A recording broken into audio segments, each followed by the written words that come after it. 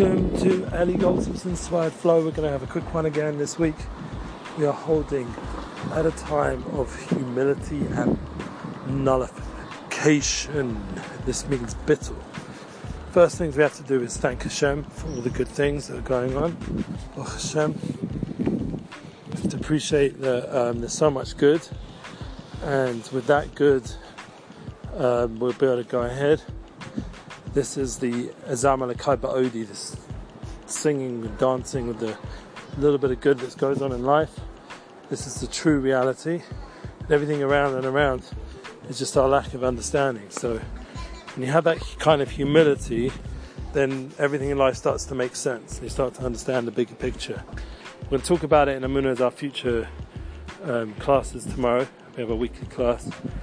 And this idea of hachna, of humility, is a big key to having joy in everything, because in the end, like, we're not running the show, and that is a big comfort. We have a lovely creator keeping everything moving, running the way it should, and that is a big tool to tap into the true reality and give us the true focus and joy in life. So that's pretty much the class this week and the point this week.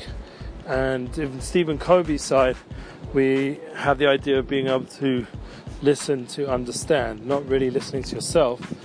Obviously you have to know what your mission is, what your point is, but for the public victory you have to learn to really listen to the other person, be able to once again nullify yourself, be able to actually be present with that person and what they're trying to say.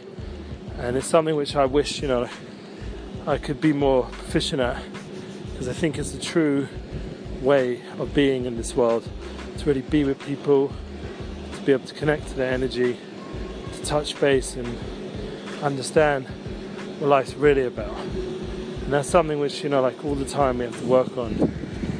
And being that we're living in Yerushalayim, there's so much going on a way that where we have to really be able to listen to the people around us. I mean, everyone has different viewpoints, political points.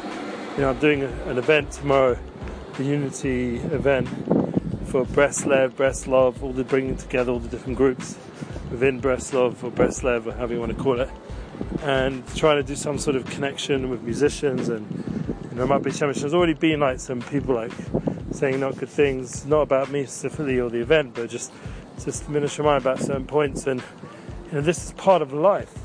When there's opposition, that means when there's darkness, when there's pain, that's showing that underneath there's something very good going on.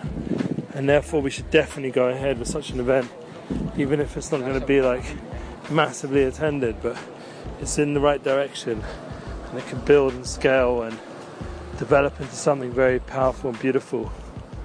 So I'm just going to end off today. I did want to go to a bar mitzvah now, for my son is in a school with the rabbis that have a bar mitzvah, and I was actually not so far, but Hashem guided me away, that I have, Baruch Hashem, I have a wife and I have family, and I have to make it home after being at a wedding and running around all day. I realized that's the humility of not being Mr. Simcha, but actually the Simcha is by going home and trying to bring that energy where it's at home. And that comes with the humility, the realizing what the true will of where we're supposed to be, that priorities that we spoke about, the time management, and being able to really listen to the people around you, who really needs you, and more than the social standing and public standing, the big public victory is that you're there for the people that love you and need you most. And that is once again listening to the voice of the people around you, to know what they really want, and just ignoring, because it's easy to, as a man, to just pretend oh no, you did what you had to do, and just run away, but it's not really the point of the whole story. So anyway, we're going to end off today. We got Kisei Sena Mochoma. It's a big time of war, in a good way, an inner war, for good values, for good focus. And if we're victorious, not just on the external sense like we spoke about, win-win, but we're victorious to overcome our enemies from within, I think this will be a big step towards our purpose in this world, and we'll be able to inspire a lot of people to success in a true sense. So blessing everyone as a Kohen.